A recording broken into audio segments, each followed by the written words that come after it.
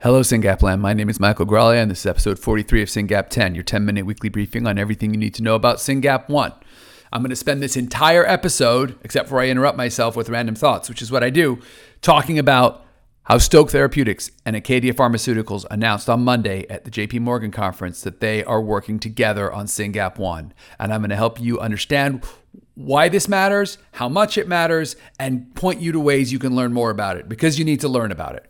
This podcast is primarily targeted as a service to SYNGAP families. I know other people watch it, and that's great, but I'm talking to SYNGAP families. So if you're a SYNGAP family, you heard this news this week, because a lot of us were on Twitter like, yay! And some people were like, I'm crying. And you were like, why are they crying?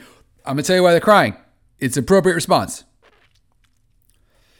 I want to take you back to 2018. In 2018, my beautiful 4-year-old son, Tony, was having seizures and no one knew why. In February, we found out he had some random monogenic epilepsy, which back then I didn't know was a thing. And he had a mutation in this gene I didn't know existed called SYNGAP1. 2018 was basically the year when things I didn't know existed changed my life. I then went on to learn about science and ASOs and this idea that kids could have typos in their DNA, but you could fix them. Crazy. And I met patient advocates who were people who apparently quit their jobs and then work for free and raise money to pay scientists to do stuff. Insane. One of them was a lady named Marianne Meskis, whose child has SCN1A. SCN1A is another gene. We have a genetic epilepsy in SYNGAP1. Her kid has a genetic epilepsy in SCN1A, also known as Dravet syndrome.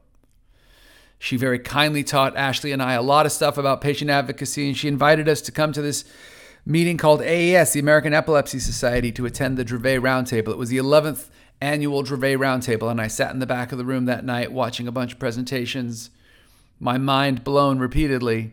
This is a thing. People do this. Families raise money and invite neurologists to dinner, and they all talk about this disease.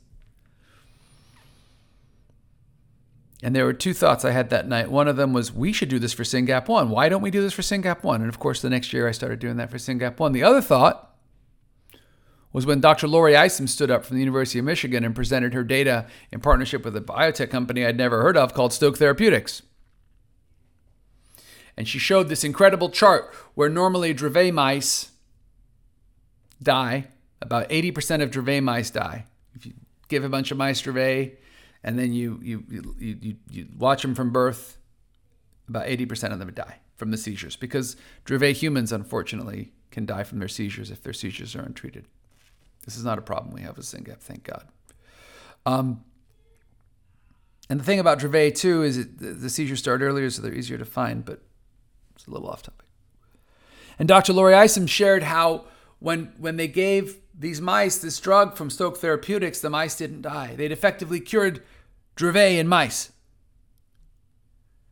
And I was sitting in the back of the room, having just, by the way, cut a check to Johns Hopkins University to work on an ASO for SYNGAP1. So there's a bit of a leap of faith. Here's this guy, Rick Huganier. He's a really big deal. He's incredibly smart, and he's got this idea for an ASO. You should give him a ton of money. Okay. So SRF had just made their first grant to invest in an ASO, and then there I am sitting in a room with a serious case of imposter syndrome. Like, do I really belong in this advocacy stuff? Is this real? And I hear about this company that I didn't know existed talking about an ASO for a disease I barely knew existed.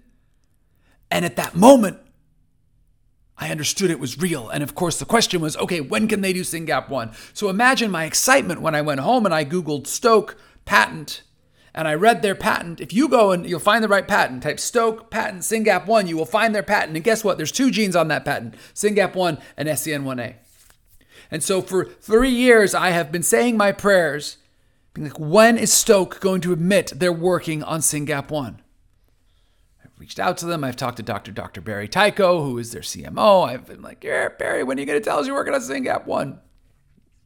These guys are professionals. They're like, hang in there. 2019, 2020, 2021, 3 years is a long time to be hopeful, but it was worth it, because on Monday morning, I woke up to an email from the good people at Stoke being like, Mike, you might want to read this press release. And they announced that they are working on SYNGAP1 in partnership with Acadia Pharmaceuticals, who, by the way, is not chopped liver either. Acadia Pharmaceuticals is a trailblazer in neuroscience and pharma. And I want to remember to say that because they are now 50-50 in our ASO. So welcome, Acadia, to the party. We are so glad you're here. This is important work. And I look forward to learning more about Acadia. But let me tell you about Stoke, because I've been studying them for 3 years. So I can do this with my eyes closed. I can talk about these guys. Stoke is a very big deal. If you're trying to figure out how excited you should be excited, right? There's a gentleman named Dr. Adrian Craner. Hope I'm saying his name correctly. My apologies if I'm not. He got his PhD from Harvard in 1986. He's been at this for a while. He helped to create Spinraza, which is the ASO they use to cure SMA. SMA, which I don't want to talk too much about it, but it's a muscular atrophy, spinal muscular atrophy, and they used an ASO to go in, and these kids who couldn't walk could suddenly walk, and they used an ASO in the central nervous system, and it was a big deal. Dr. Craner went on to start Stoke Therapeutics in partnership with somebody from his lab, Dr. Isabel, I'm so afraid of mispronouncing names because people butcher mine all the time, Aznarez. Dr. Isabel Aznarez did her PhD in Toronto 2006, was in the Craner lab, and then is now a co-founder of Stoke. The CEO is Dr. Ed Kay, and then the CMO is Dr. Barry Tycho, who has indulged in my questions over the past few years. These people are a very big deal. You couldn't put together a better dream team. The dude who created the other ASO, the first ASO in neuroscience, and has now created this company, has his company just announced they're working on 3 things. They're working on SYNGAP1, they're working on Rett, and they're working on undisclosed. Good. Congratulations to undisclosed, whoever you are. Rett, very big deal. But when you listened to the presentation that Dr. K gave on Monday afternoon at the JP Morgan 2022 conference, JP Morgan is like the big annual healthcare conference. And you listen to it, and by the way, you should listen to this recording. I'll share the link, first link in the show notes. Listen to that recording, like every day for a week. Study the slides. Learn about it. You should listen to that recording, and you should hear Dr. K talk about SCN1A, and you should be like, wow, that does sound a lot like SYNGAP1.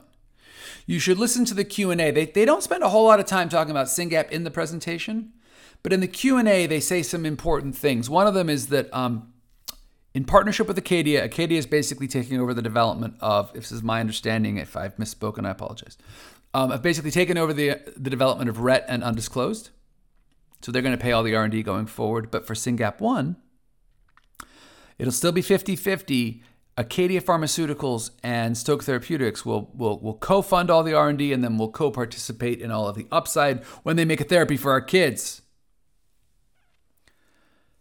That's huge news because the smartest people in the room still have a lot of skin in the game. There's a ton of stuff in the show notes about Stoke Therapeutics and Acadia Pharmaceuticals, and I urge you to read it and to study them. This company matters. I don't want to talk too much about all the details, but I do want to end with 2 thoughts. Thought number 1, I've heard a few people say, so are we done? We're not done. We're not done. First of all, even though Stoke is working on this and they are the smartest people in the room, we're not done until we're done. We're not done until we have multiple therapies for our kids. This is an incredible step forward. We should be grateful, but we should continue to raise funds. We should continue to invest in science. We should continue to invest in the citizen data set and in validated markers for studies. Because once Stoke gets the mice cured from SYNGAP1, they're going to have to do a clinical trial. And the more work we do now to make sure that that runway is smooth for clinical trials, the faster we get through trials, the sooner we get to dose our kids, the sooner we end the incredible human suffering that this disease creates in our loved ones and in our families.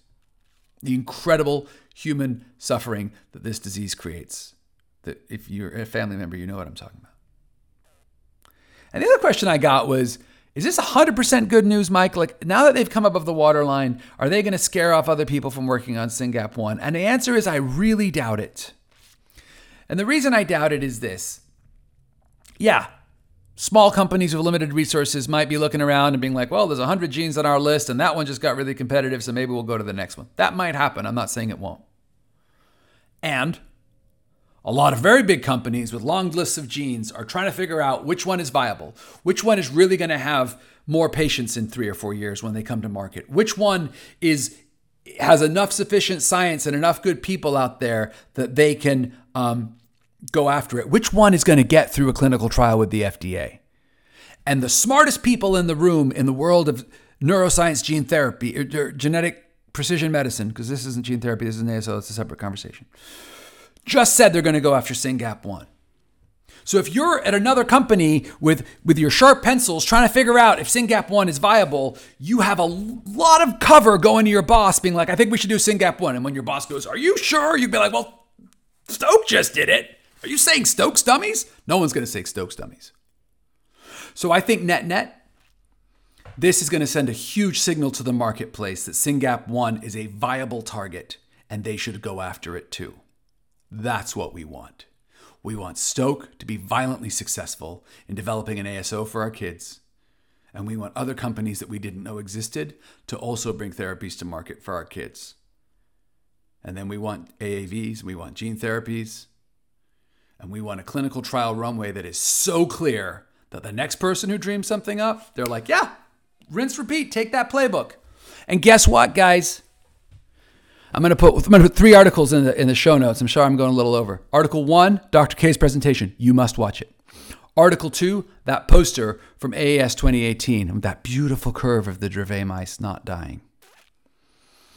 Link 3, an article that I wrote like a year ago called 1 Year Sooner, where I talked about Stoke Therapeutics, where I shared that, this is over a year ago, where I shared that mouse chart. And I pointed out that Stoke did a natural history study to get ready for the Dravet work they're doing right now. And that we don't want to have Stoke have to do their own natural history study when they meet us, which is why we should all sign up for Citizen. So if you're a SYNGAP family right now that hasn't signed up for Citizen, but you would like Stoke to come to market as fast as possible, get yourself in gear and sign up for Citizen. SYNGAP.fund. Citizen.com/SYNGAP1. Because Stoke and other companies are going to be able to license that data. And they're going to be able to set a land speed record for developing an ASO and getting it into humans. By the way, right now, as you will hear in Dr. K's presentation, Stoke is doing clinical trials on Dravet's patients. This isn't sci-fi. This isn't stuff they're only doing to mice. Right now, Stoke is putting needles into spines. And ASOs are going through cerebrospinal fluid into the skull. And it's bathing the brain. And their Tango technology is going to the wild type allele and it's allowing it to create more protein because we have a good copy and a bad copy. Our bad copies are bad copies. We're not going to fix them. But our good copies can work harder. And the way that the Tango technology at Stoke works is the good copy makes an mRNA that turns into protein and it makes an mRNA that doesn't. Nature, whatever. What Tango does is it takes that mRNA that isn't making protein and it makes it make protein, and therefore the good copy's working harder, and therefore our kids get more SYNGAP, and therefore the epilepsy, the sleep, the behavior, the GI, the incredible list of afflictions that torture our loved ones and just subject us to all of this ridiculousness that we go through, conceptually all goes away. Sign up for Citizen. Put Stoke and Acadia on your Christmas card list. Put them in your prayers. If you pray, put them on the list, people. And hang in there. Because if the universe was trying to tell you that help is on the way, that just happened on Monday. Links in the show notes. Learn a lot about this company. They are a very big deal. And we should be grateful. So much more to say. I might do a bonus episode just to catch you guys up. But thanks for listening. If you have questions, send them to me. It's going to be fun.